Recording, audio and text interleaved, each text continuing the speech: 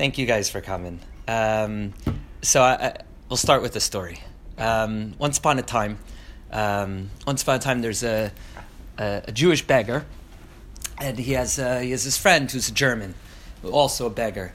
And this Jewish beggar and the German beggar are, they wandering around the countryside, and they're looking for alms, and they're vagrants, vagabonds, and the Jew says to the beggar, he's taught him his ways. He says, look, the Jews, my people, are Rachmanim, Bnei Rachmanim, merciful people, and they'll take care of you. And he taught the German his ways of who to go to for tzedakah.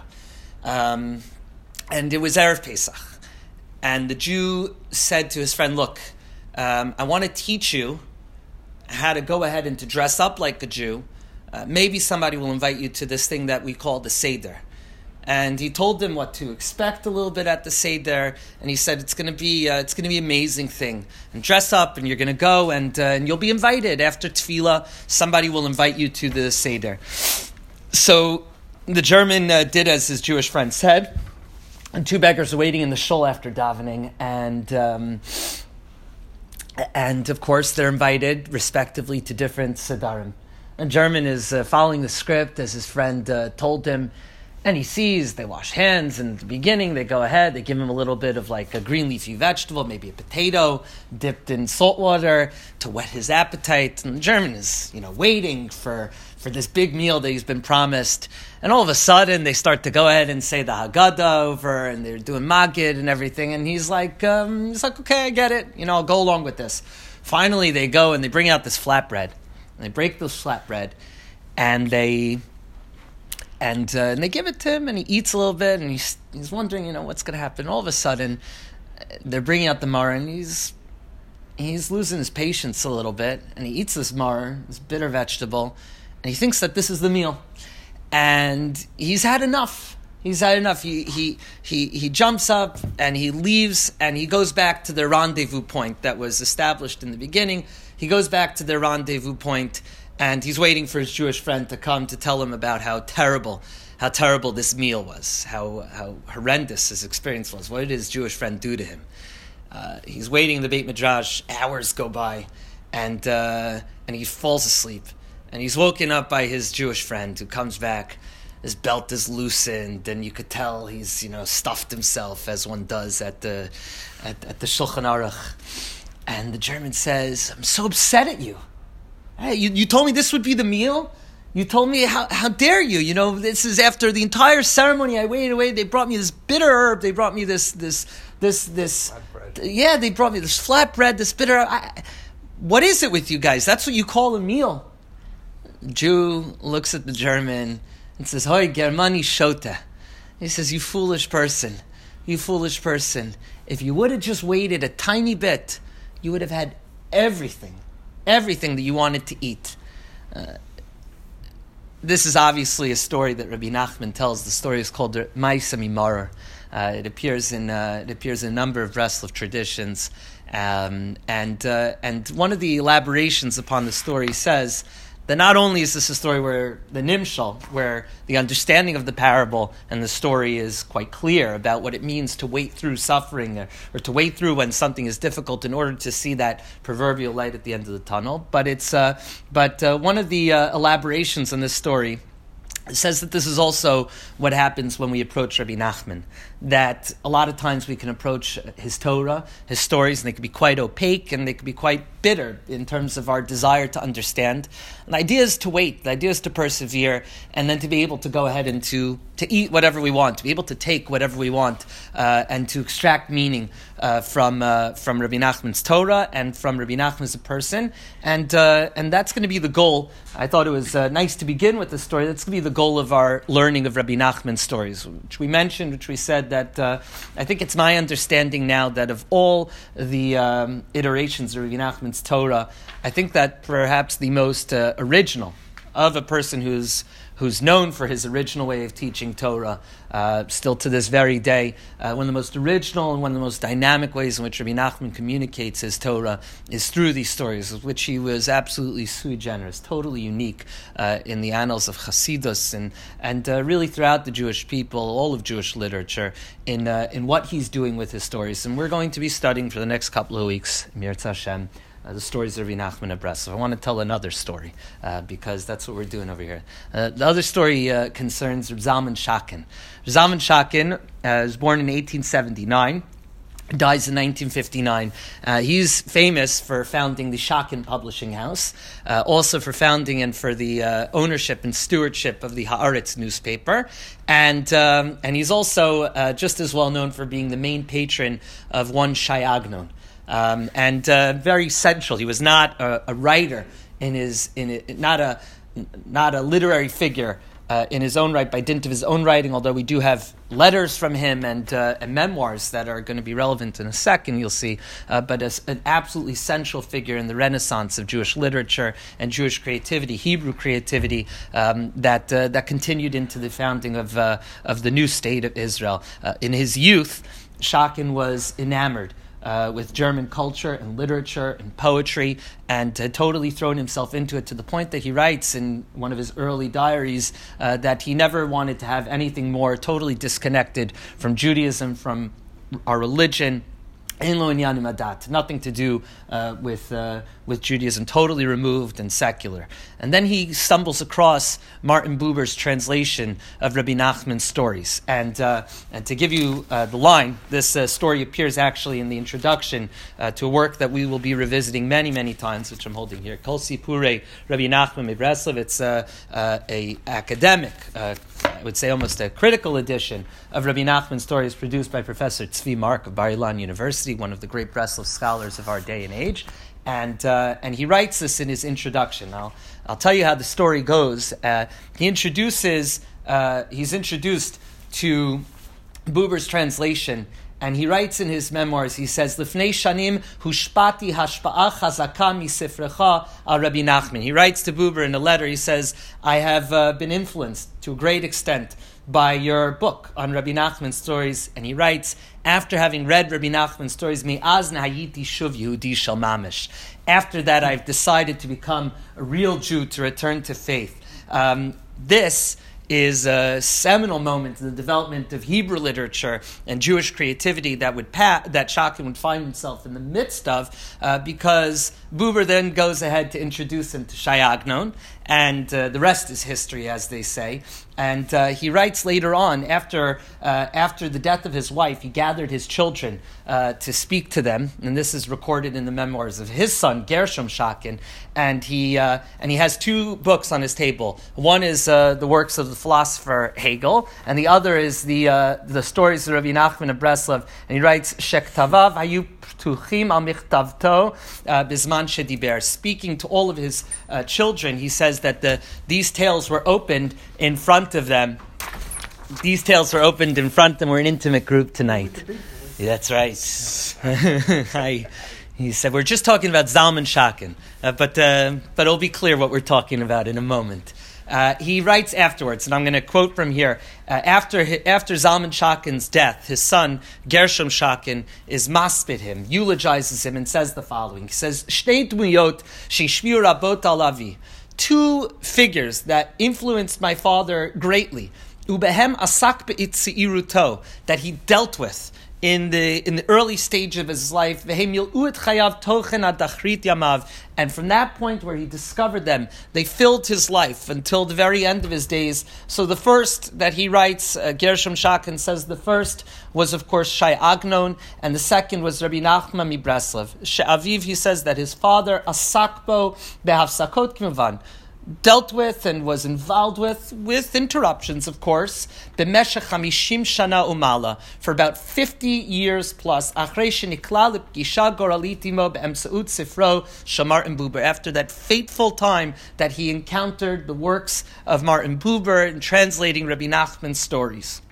She'echzir et Zalman Shakin HaTzair shenadad b'saodot zarim el amo. And it was through the stories of Rabbi Nachman, it's amazing, through the stories, I think, through the stories of Rabbi Nachman Breslov Zalman Shatkin, who had traveled and had been mitayel in the fields of secularism and of secular literature that had returned him to his own nation, to the Jewish people.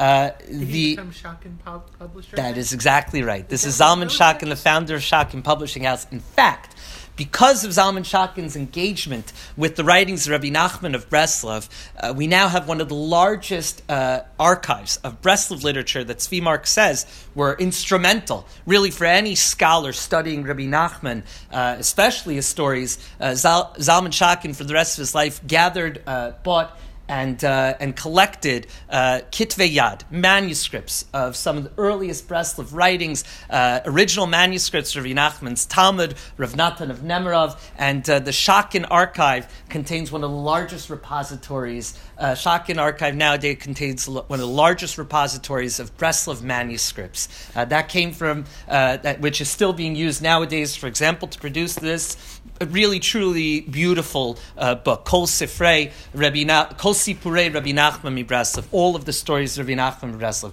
Just to continue a little bit more on this story of Zalman Shatkin, we find that he wrote letters to his children at the end of his own life.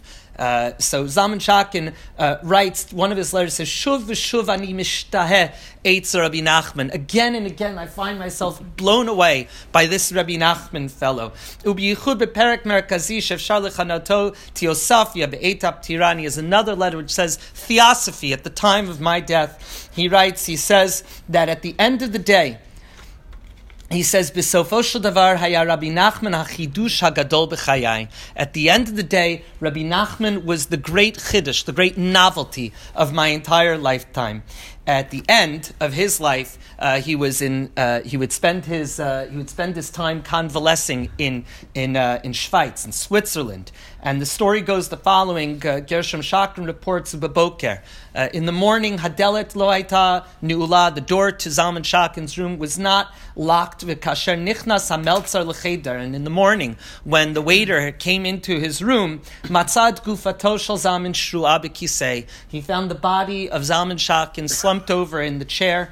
Who made kishayadolo fatot bekoach et achelek hasheni shel Faust vet sipurei Rabbi Nachman Breslov. And in his hands he found, in Zalman Shatkin's hands he found the second part of Faust, and he also found the stories of Rabbi Nachman Breslov in his arms. And the question is why am I telling you this story? It's the second story that we've told already. Why do we care? It's nice, it's an interesting historical anecdote, but why exactly do we care about this story of Rabbi Nachman, of Zalman Shatkin, and his being enamored of the writings of Rabbi Nachman? What year are we talking about? So Zalman Shatkin dies in 1959.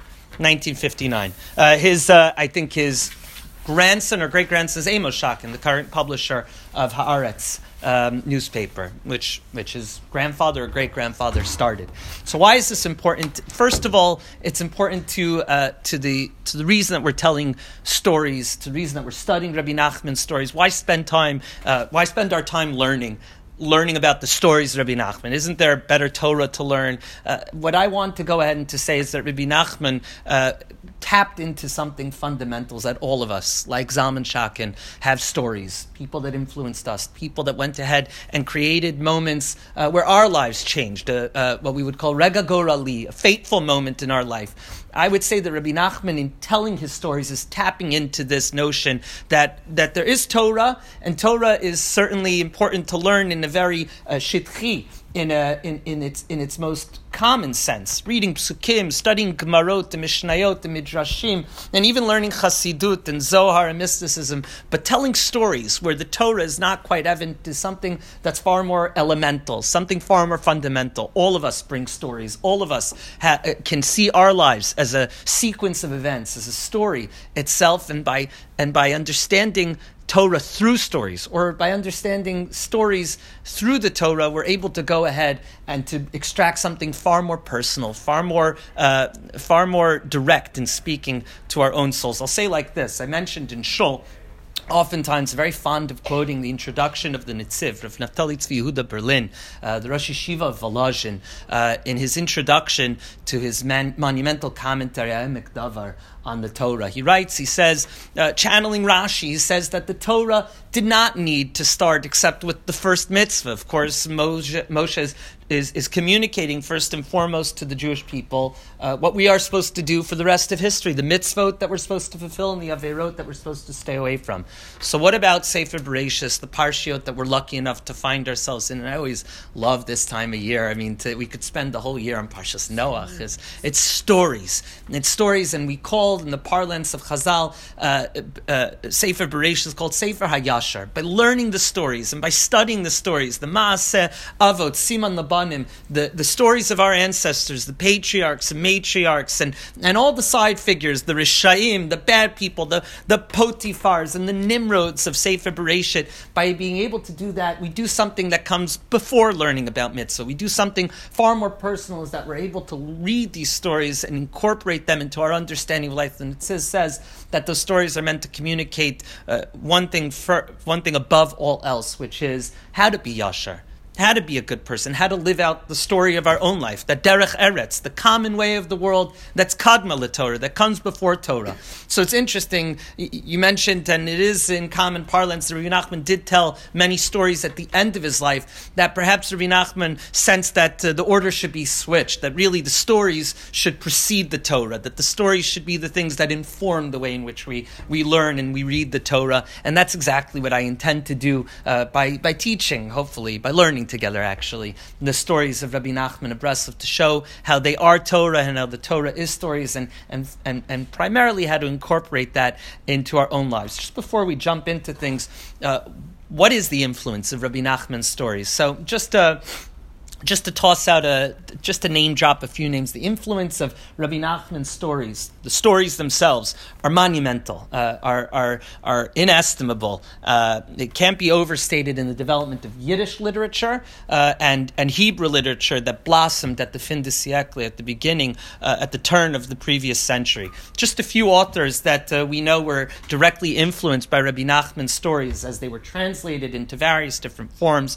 I say translate because while we're certain that the stories were told in Yiddish, what's not quite clear is when they were first written, whether or not they were first written in Hebrew or in Yiddish. Something we'll return to in a moment, just an important bibliographical point. But just some authors that were directly influenced. We have the Dernister, S. Ansky, Isaac Bashevis Singer, the Safrut of the Haskalah, even the people that tried to mock Hasidic stories and Hasidic writing, the Hasidim, for example, Yosef Pearl, who authored a book called Megala Temirin, which was even a parody meant to go ahead and assail and show the ridiculousness of Hasidut. A great scholar nowadays, Professor Yonatan Meir, I think is one of the greatest scholars, Judaic scholars of our day, who's done extensive work on Pearl. It's quite clear that he is consciously and directly cribbing off of Rabbi Nachman's Sipurei Maaseh, even imitating certain literary tics that we could find in Rabbi Nachman's stories themselves.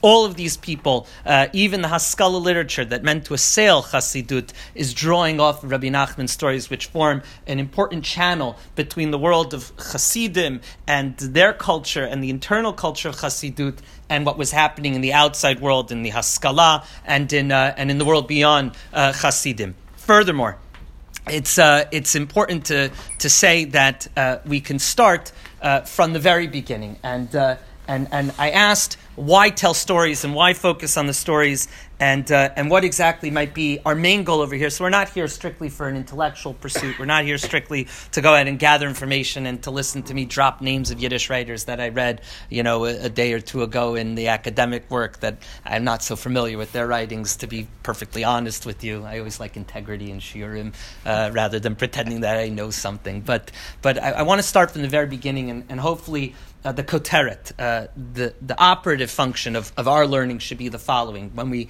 especially in the coming weeks, when we go ahead and we actually read the stories together, selections from them, is the following. In the first printing of Sipurei Ma'asiot, which were written and published by Rabbi Nachman's main Talmud, Rav Nosson of Nemirov, so the following koteret, the following line appears at the beginning, and this is printed in Ostrog in 1815. And this is this old-looking font on the top. He says, Anav Amar. So Rabbi Nachman of Breslov said, "B'derech siparti ma'aseh shekol mi shehaya shoma hayalo hirhur tshuva." And perhaps Rabbi Nachman is giving us a tip of the hat to say, all these stories that we're going to be reading, what's the point of all this? That when you hear them, and when you internalize them, and when you think about them, and study them, and allow it to have an effect on you, the main goal over here is to have perhaps a hirhur tshuva, a thought of repentance, a thought of self-improvement, a thought of coming closer to God. And I would say that that's any tzaddik, especially Rabbi Nachman, that's their project. The project is to bring us closer to God. The project is not just to go ahead, of course, to simply tell stories, but it's to go ahead and to awaken us to something, which is why Reb Nosson said about Rabbi Nachman's stories, or quoting his Rebbe, he says many people go ahead and tell their children or tell others stories in order to put them asleep. And the reason that we're telling stories is to wake us up. And the awakening that's happening over here is the only kind of awakening that really matters as a Jew, is the Torurut L'Tshuva, is an arousal, is an awakening to return to our Creator, to bring us closer to God, to bring us closer to that which is transcendent in this world. And I want to read over a quick piece that you have, the prelude from Sichos Haran, which Sichos Haran we've learned from in the past. This comes from Siman Kuf Lamed Chet. Certainly not a chance number, right? Kuf Lamed Chet. Of course, we learned about the Ramchal last year. One of the Ramchal's famous works that we touched upon is his systematic exposition of the Kabbalah, Klach Pitrei Chachma. Number 138, I would say, is not nothing's happenstance. But he writes like this: Shamati mi piv HaKadosh. Rav Nosson says about his Rebbe. He says, Shamati mi piv HaKadosh be'et shediber imanu mi godel ha'inyan. When he was speaking to us about the importance shel sipurei ma'asiyot, the importance of telling tales and stories of the righteous that are printed in his Sfarim. It's a reference over here to Likutei Moharan. And he says, V'amar az shehu ba'atzmo zichron levracha ikar hisorerus la'avodas Hashem yisparach be'emes hayidei sipurei ma'asiyot mitzadikim. Again, each thing that we're going to do is going to try and reveal a little bit of a key to unlocking the great puzzle of Rabbi Nachman's stories, which is certainly how they first appear. That's the bitterness, perhaps, that we talked about in the Maaseh Mimara at the outset of our learning tonight. But Rabbi Nachman himself says that his main hitorurut, his main awakening, was through his own hearing of the stories of tzaddikim. So it makes sense that an individual who is himself aroused and awakened to serve God through the hearing of stories and through the telling of stories, that he himself would later on realize that this is the way that I want to reach other people and is reaching us, is by telling stories. And he told us, and he tells a story. In the house of his mother and father, may the memory be blessed, all of the righteous people of the time would come. Many of the great early Hasidic tzaddikim would pass through the town of Mezhbush, which is, of course, the domicile for many years and the main place of Hasidic activity of Rabbi Nachman's great-grandfather, the Baal Shem Tov. And they would come through Machman Shumakum Abal Shem Tov Zichron Levracha. The Rubav Kekulam Yitachsenu Beveis Aviv Zichron Levracha. And many of these righteous individuals who would pass through Mezhbush would stay at this parent's house. V'shama Harbe Ma'asiyot Mitzadikim. And he would hear many stories of tzadikim. V'yidei Zaya Ikar Yisarurus Lashem Yisparach Ad Shezaka Lama Shezacha. And through this was Rabbi Nachman's great awakening to himself, and to he was able to achieve and merit that which he merited, which I would aver at the very outset of our shiurim is the telling of stories, the ability to communicate Torah ideas, the ability to awaken other people through the telling of his own stories, which were utterly unique, as we mentioned previously. And we're going to return to this to Siman Kuf Lamed Ches and Sichos Ran, but I do want to dive right into it, if that's okay. And diving right into it means another introduction, and the other introduction is source number 1 over here. I tried consciously not to put too many sources over here, because I want our learning to be something where we could go ahead and focus ourselves rather than be overloaded with all kinds. There's so many sources, there's so many different things to say about these stories, but I want to try and draw out the ikr. Yehuda Ya'ari was an author, a playwright, and a translator of the third Aliyah. He was Zocha to the Yeshishkin Prize and the Brenner Prize. He's a very celebrated Israeli literary figure. He published a book called Sipurei Ma'asiot Mishanim Kadmoniot Shesiper Rabbeinu Nachman Mibreslov, and he authored and penned 2 introductions to the book, and he says something that I think is remarkably prescient and important for our purposes as we dive into the stories of Rabbi Nachman as well. And as we rev up, we have to pause for a moment and listen to what he says. Ya'ari writes the following. Source number 1. Misha misaper misipurei ma'asiotav shel Rabbi Nachman mibreslov.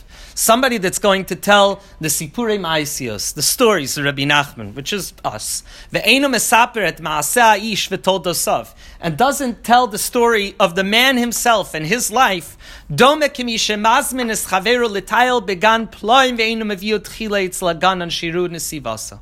So it's tantamount to an individual that says, come, I want to show you a beautiful park, gan plaim, a place of wonder, and doesn't initially go to find the ganan, the person who's in charge of the park. We're going to return to a ganan at the end of the shir today, Mirza Hashem, and doesn't ask the person who's in charge of the place to show them around. You wander aimlessly without knowing the proper path. Because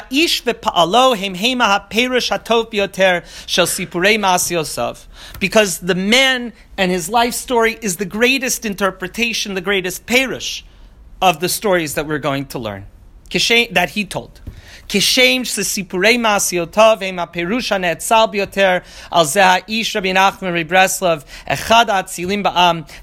as his stories are, he writes over here, Perushan etzal bioter, the loftiest interpretation of the man Rabbi Nachman Mibreslov himself, we see a kind of reflexivity. In order to understand the stories, we have to understand Rabbi Nachman. And in order to understand Rabbi Nachman, we have to understand the stories. And that kind of reflexive reciprocality here in what we're trying to do in interpreting the stories. One of the great lofty figures of our nation, Migdolei Haruach B'Yisrael, one of the Jewish people's great spiritual figures, Nachal Noveya Mekor Chachma, flowing river, source of wisdom. Now, we have to pause for a second. What's Nachal Noveya Mekor Chachma? You can't say it almost without singing the Breslov song, Nachal Noveya Mekor Chachma. Right? So that the words over here are taken from Mishlei. The full pasuk in Mishlei is instructive. Everything here is instructive. Layers.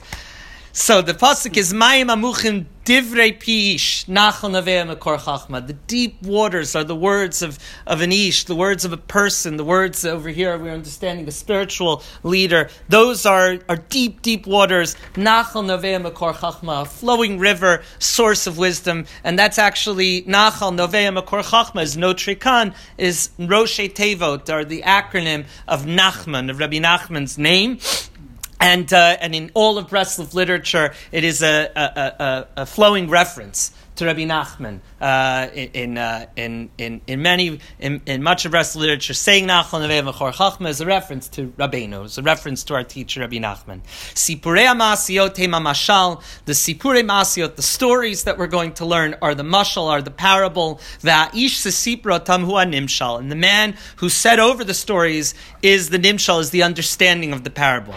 Hamashal mefaresh tanimshal v'nimshal meir tamashal. So the mashal, the parable, explains the nimshal, Rabbi Nachman himself. V'nimshal, and Rabbi Nachman himself illuminates the mashal, the parable. So Rabbi Nachman is inextricably tied up in his stories, and I believe that this is a muskam, that this is a well agreed upon idea, that even no matter how opaque and no matter how difficult and mifultal and weaving the stories are, that we could understand that really underneath it all is Rabbi Nachman himself. So, who was Rabbi Nachman? I know that we spent a number of shirim and we've done this, but it's worth spending a few minutes just giving a thumbnail sketch of Rabbi Nachman's life in order to know who's the man, who's the person telling the stories. Rabbi Nachman was born in 1772, as we mentioned, the great-grandson of the Baal Shem Tov in Mezhbush, and he marries at 13, gains his first chassid on the day of his marriage. In 1798, he begins to grow in popularity. One of the amazing things about Rabbi Nachman's life story is that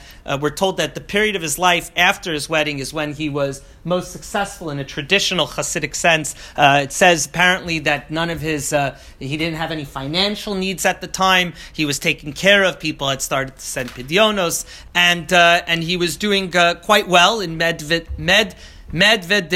Medvedivka, I can never pronounce it right, which is where he had gone to move with his father-in-law's family, was supported and began to gain popularity. And then, of course, Rabbi Nachman did a very Rabbi Nachman thing, where he went ahead and said, okay, enough, I'm traveling to Eretz Yisrael. And we've spent some time talking about that trip to Eretz Yisrael. 1798 and 1799, Rabbi Nachman undergoes an absolutely epic journey to the land of Israel at considerable risk to his own life, nearly loses it a number of times along that journey, and comes back to Zlatopol, where he encounters fierce opposition. Then he moves himself to Breslov.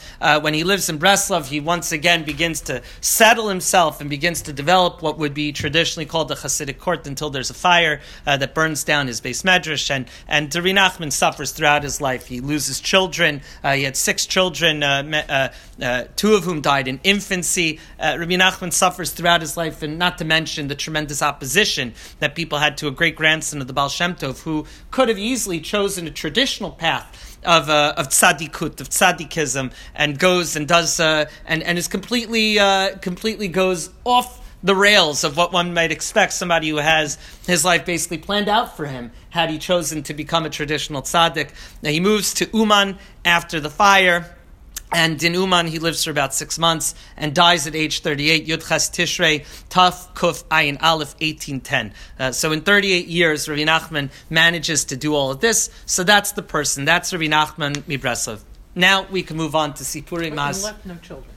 A daughter, I believe. I have over here in my notes. I think my understanding is there was no one to carry on his tradition. Rabbi Nachman and Sasha had 6 daughters and 2 sons. 2 daughters died in infancy, and 2 sons passed away at very young ages. Their surviving children were Adol, Sarah, Miriam, and Chaya. So 4 daughters that survived. Although no successor is Rebbe. His main successor was his Talmud, who basically wrote down and elaborated upon everything Rabbi Nachman wrote and said throughout his lifetime, which was Rav Nosson of Nemirov. Rav Nosson of Nemirov, of course, put Sipurei Ma'asios, the stories, into writing, and Rav Nosson authored a massive elaboration of Rabbi Nachman's teachings into something called Likutei Halachos, which is monumental elaboration of Rabbi Nachman's teachings in Likutei Moharan. He also authored Likutei Tfilot, Likutei Eitzot. This is all based on Rabbi Nachman's Torah, not to mention a vast array of oral traditions that were passed down from Rabbi Nachman's life that basically, I said to somebody, it's almost like Rabbi Nachman, who is so concerned, I think, about... I say so concerned. It's not that way. But Rabbi Nachman, who thought about his legacy, wrote about his legacy, and what he would communicate to me, and almost every teaching has been committed to writing and preserved for posterity and preserved for our generation to go ahead, and that it's still an unbelievable movement. It's be remiss if we don't mention tens of thousands of people fulfill Rabbi Nachman's advice to his Talmidim and visit Rabbi Nachman's kever in Uman every single year, and it only grows and continues. So Rabbi Nachman's afterlife is just as big, chai v'kayim, as we would say, just as big, just as influential, just as important as what Rabbi Nachman taught and did and worked upon during his own lifetime. So about Sipurei Ma'asios, which is going to be what we're going to be studying. So a few notes. Sipurei Ma'asios proper refers to 13 tales that were told by Rabbi Nachman. And there are other stories that abound throughout, appended to many editions of Sipurei Ma'asios. Nowadays are Sipurei Ma'asios HaChadashos. There's a wonderful translation by Rav Aryeh Kaplan. Rav Aryeh Kaplan translated them into English. It's widely available on Amazon, and he includes some of the Sipurei Ma'asios, Sipurim HaChadashim at the end of it. There's other stories that abound throughout his works themselves. Sichos Saran, Chai Moharan, in all these works interspersed discourse throughout, or stories that he told during it. And of course, there's the great story of Rabbi Nachman's life, which we spent time on last year, the great epic story of Rabbi Nachman's journey to the land of Israel, which we won't rehash at this moment. Many of the stories were added on by Rabbi Nachman of Turin. Rabbi Nachman of Turin was the main Talmud of Rav Nosson, and he preserved many of them. And historians, literary critics, folklorists, and of course Hasidim all have seen something in Rabbi Nachman's stories. It means the following. You could look at them and see that we have a totally rare expression of Yiddish prose from the 19th century. You could look at them and you could analyze them for the quirks of language that are being deployed over here. How did Jews talk at that time? We could look at it for the literary qualities of these stories and how they fit into the traditions of folklore that different religious traditions express. Or of course those who were closest to Rabbi Nachman all saw in them, beyond the stories, deep symbolism that mirrored the wealth of the full gamut of Jewish tradition that Rabbi Nachman had at his fingertips, Kabbalistic motifs, Midrashic motifs that are all buried or hidden throughout the stories, and of course in a great expanding Breslov literature upon these stories. For example, interpretations of them, like the book Rimzei Ma'asiot. So we have people that read the stories as closely as possible to extract the motifs, to extract the Kabbalistic and the Midrashic motifs that Rabbi Nachman is eliciting throughout his stories.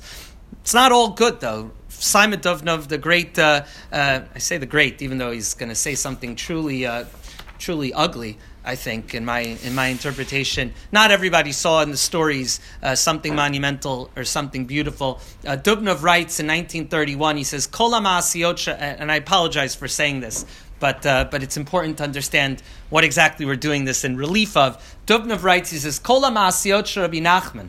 All the stories of Rabbi Nachman, hein leda'ati, according to my knowledge, divrei hazayami toch kadachat datit shel ish choleh begufo v'rucho. Afra lepume. All of these stories, he says, are the ramblings, incoherent ramblings of a man in the throes of his final illness of tuberculosis. And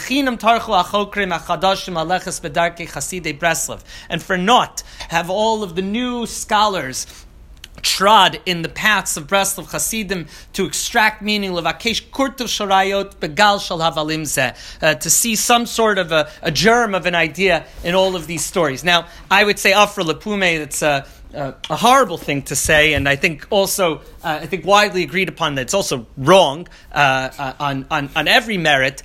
But what I think that it does reflect is something that I felt the first time that I was nechsaf, the first time that I read the stories, is that they are notoriously difficult to read. The way Rabbi Nachman tells the stories, in one that we'll see in a moment, he has to explain himself. He has to remind us who we're talking about. Meaning is not readily apparent.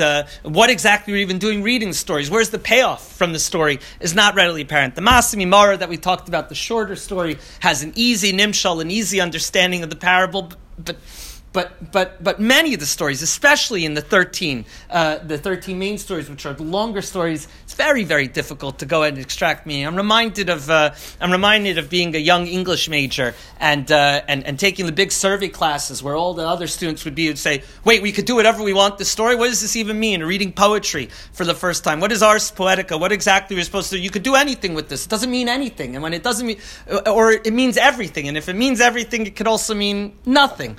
So I want to go ahead and put this little disclaimer. Many of the stories we will not be reading generally from the 13 main stories.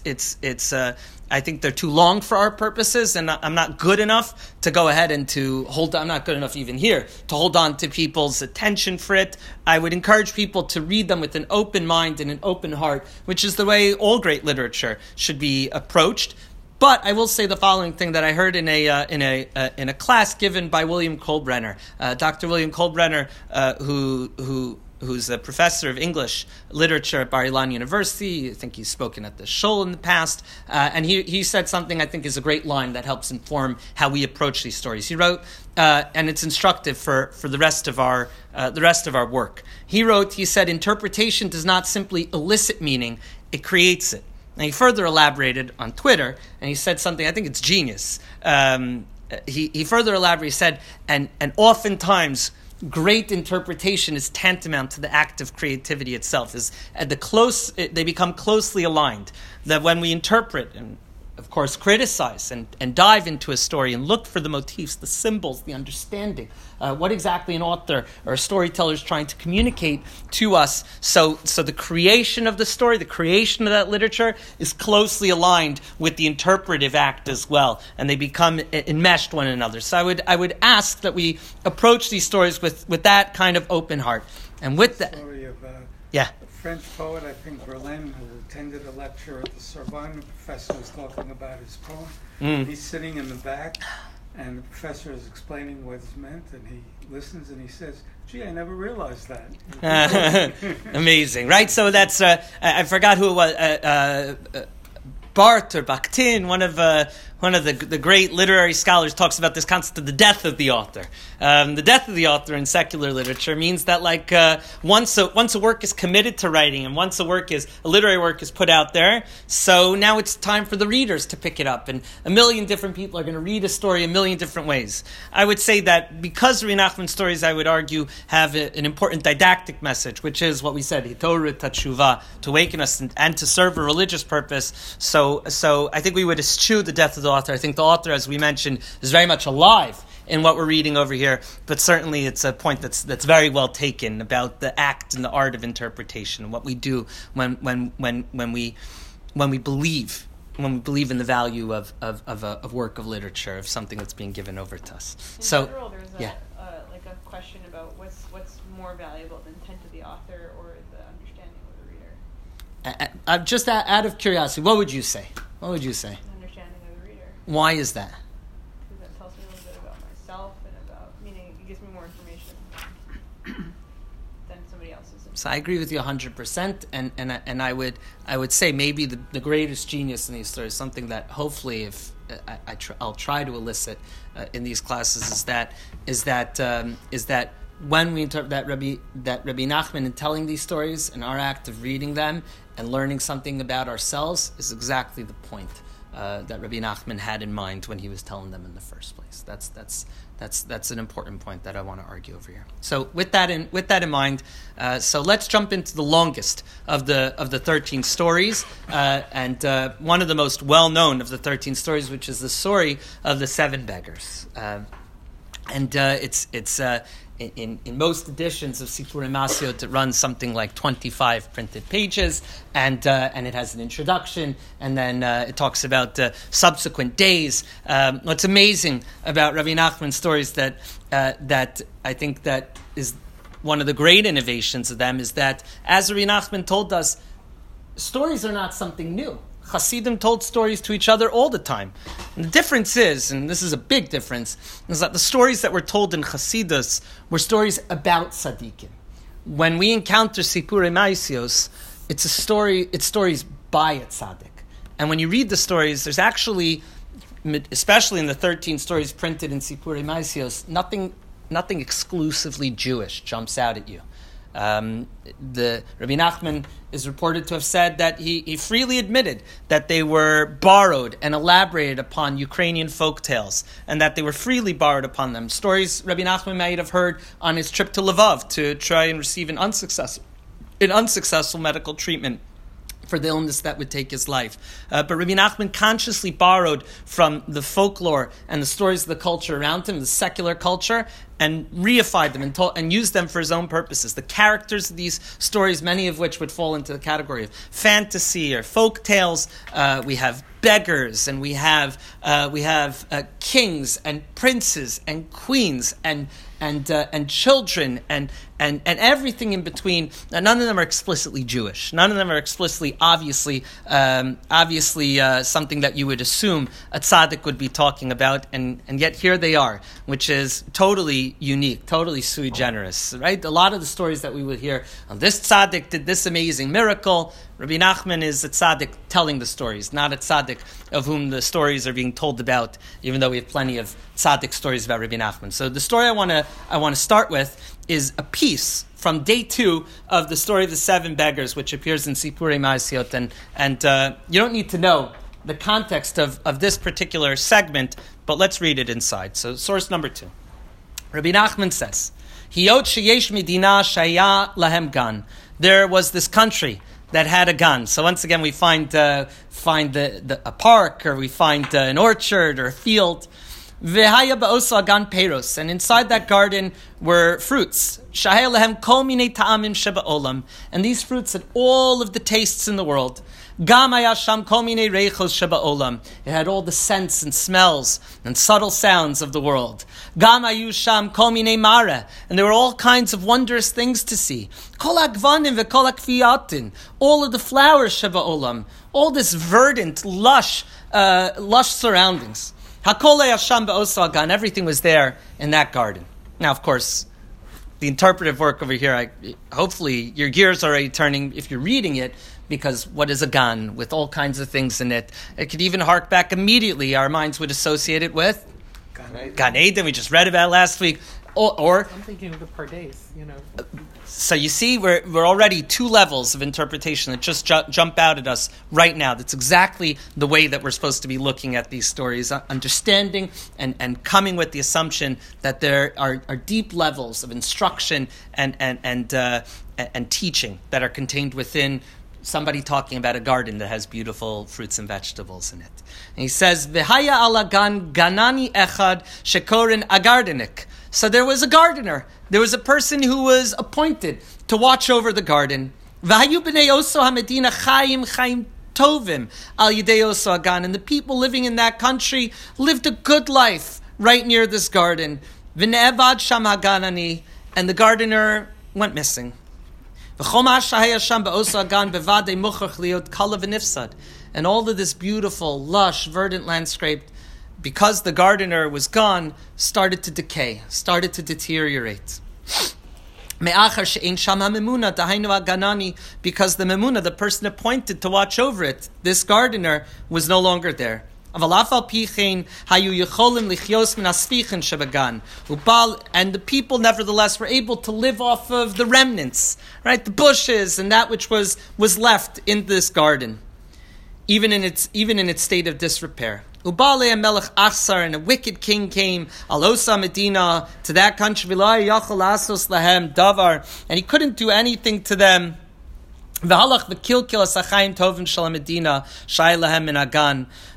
He went ahead and he destroyed this beautiful, idyllic life that the people in this country had on the side of this garden.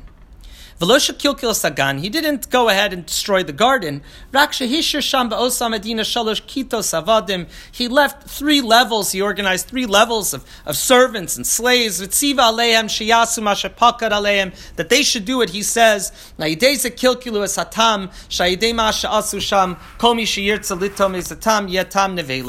what he did, he didn't just go ahead and destroy the garden. He left the garden. But all the tam, all the taste, all the enjoyment, all the benefit that came from this garden ended up becoming decayed. That when you would taste from these beautiful fruits, rather than enjoy the taste, it would be the taste of death. It would be the taste of decay. It would be dulled and numbed. The same thing happened with the beautiful scents. Everything tasted and smelled like galbanum, terrible. And the sights, everything became gray. You could see a world that starts to go from beautiful color into grayscale. As if everybody's eyes were covered with a thick haze, a thick fog, a thick smoke. And Rabbi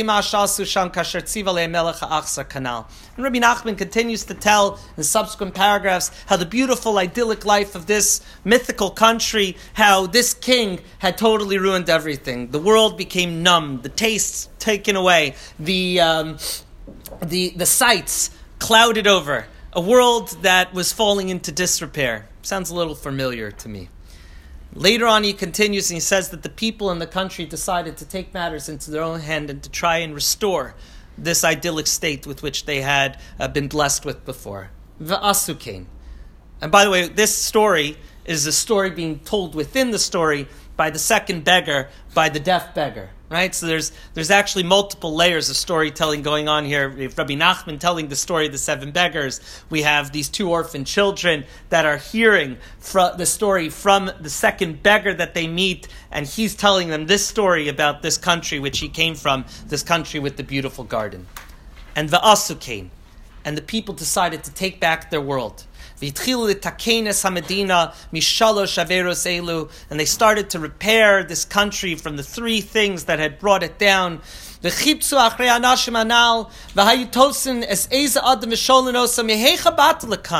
would search for the interlopers, the people brought in to ruin their life, the people that were brought in to be nifkad by this wicked king, this cruel king.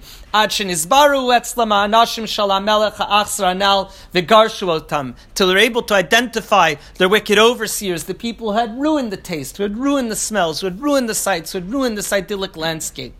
And they started to go ahead and to claw their way back to the ideal state with which they had found themselves in at the beginning of the story. And they started to be metakin the Medina, to rectify it. And through all this work of rectification, there was a great brouhaha, a great clamor. And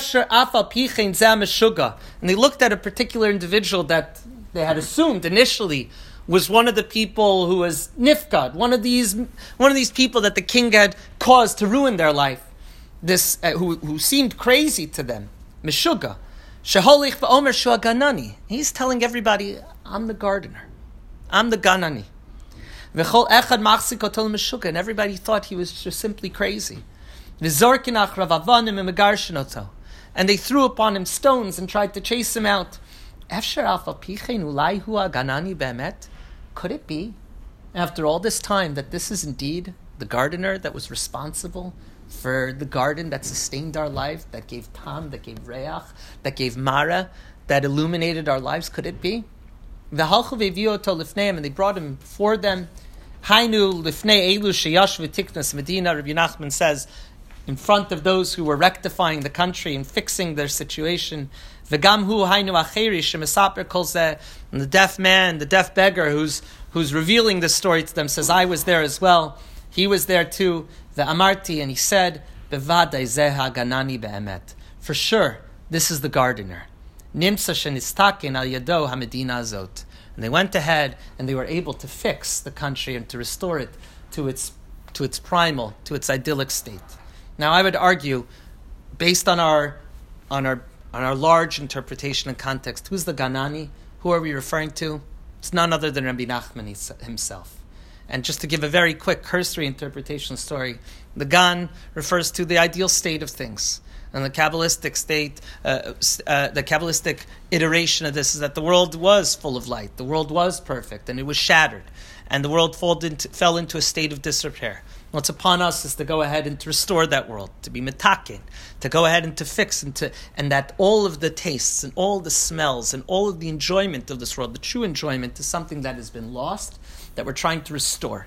And the Ganani, or the tzaddik, is the person that instructs us and helps us to restore it, if only we identify them. And certainly Rabbi Nachman, who, as we mentioned, underwent a tremendous amount of redifos. Rabbi Nachman writes that the tzaddik emes is somebody that does have redifos. The true tzaddik is to be known by the amount of hitnagdut, the amount of opposition to what they're trying to do, is perhaps referring to himself. So why did Rabbi Nachman tell stories? And here we finish our learning for tonight. So Rav Nassan, owing to a teaching of Rabbi Nachman that says that it's not just enough to learn Torah, but we have to turn the Torah into tefillah. We have to turn the Torah into prayer. And then we have to turn the prayer into actionable ideas, into eitzos, into ideas. So distilled many of his Rebbe's teachings, many of the master's teachings, into one of his main works called Likutei Eitzot. And it's organized, it's a lexicon of sorts, it's organized according to Erech, and this falls under the Erech, the entry of Tzaddik. And I think that this is what allows me to interpret as quickly as we did who the Ganani is. He writes the following. First, about stories. Tzadi Aleph, source number 2. So we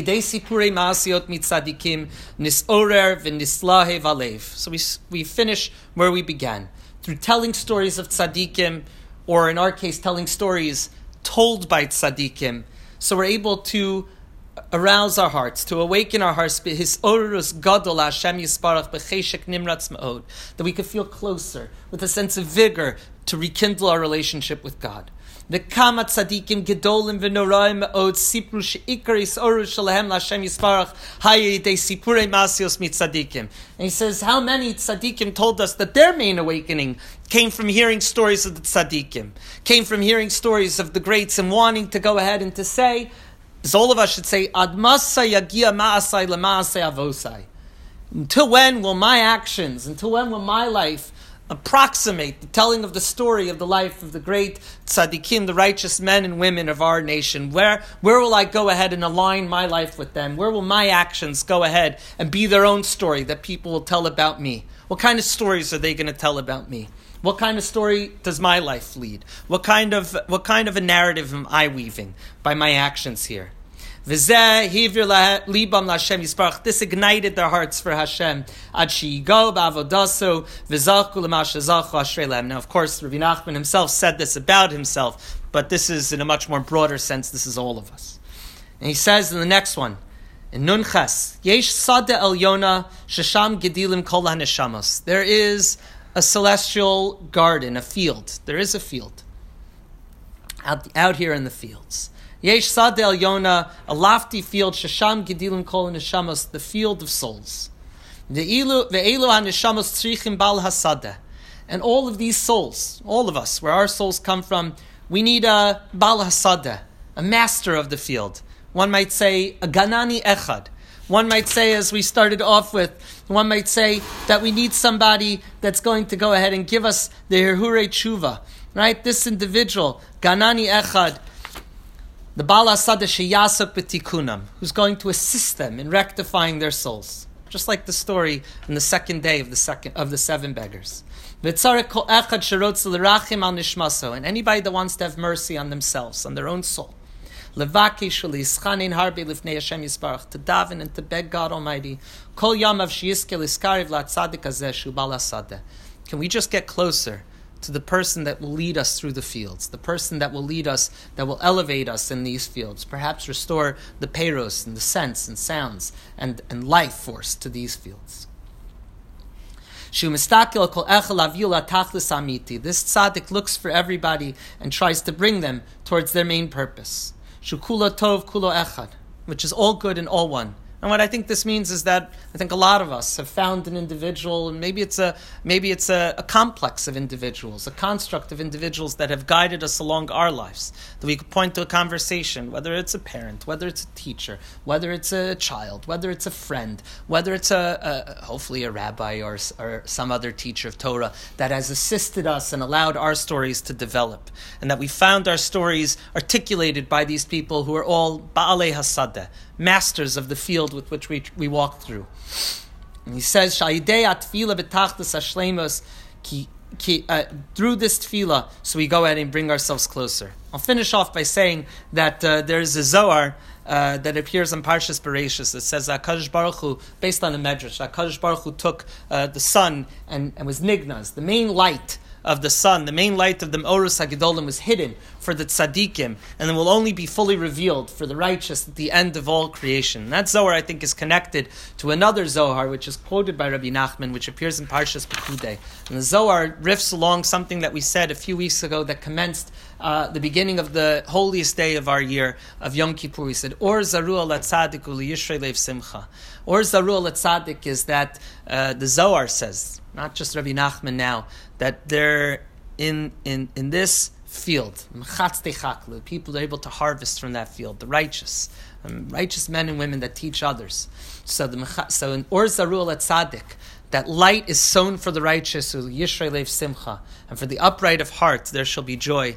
That the tzaddik, that the Baal HaSadeh is the one who goes ahead and says, even before the times of Mashiach, here there's a little light. Here there's a little light. Let's extract that light. Let me show you a little bit of that light. And from when we learn Torah, when we're involved in mitzvahs and tefillah and chesed and learning Torah and trying to connect ourselves to the righteous, by studying their Torah, we're able to reveal a little bit of that light. It's my hope that in the shiurim that we have, and when we study these stories and extract meaning from them, that we'll be our own tzaddikim, that we'll go ahead and extract that light that's sown in the field, or Zaru al Tzadik, the light that's planted and waiting for us to be able to go ahead and to extract those delicious fruits, the peiros and the beautiful smells and sights and sounds of that field, and we'll be able to go ahead and to illuminate and hopefully better our own lives, and that we hopefully will be able to have, as Rabbi Nachman said at the beginning of his tales, just a little hirhur tshuva, just a little thought, contemplation, repentance, to return and to forge an even closer relationship with HaKadosh Baruch Hu through the telling of these stories. Thank you all so much for coming.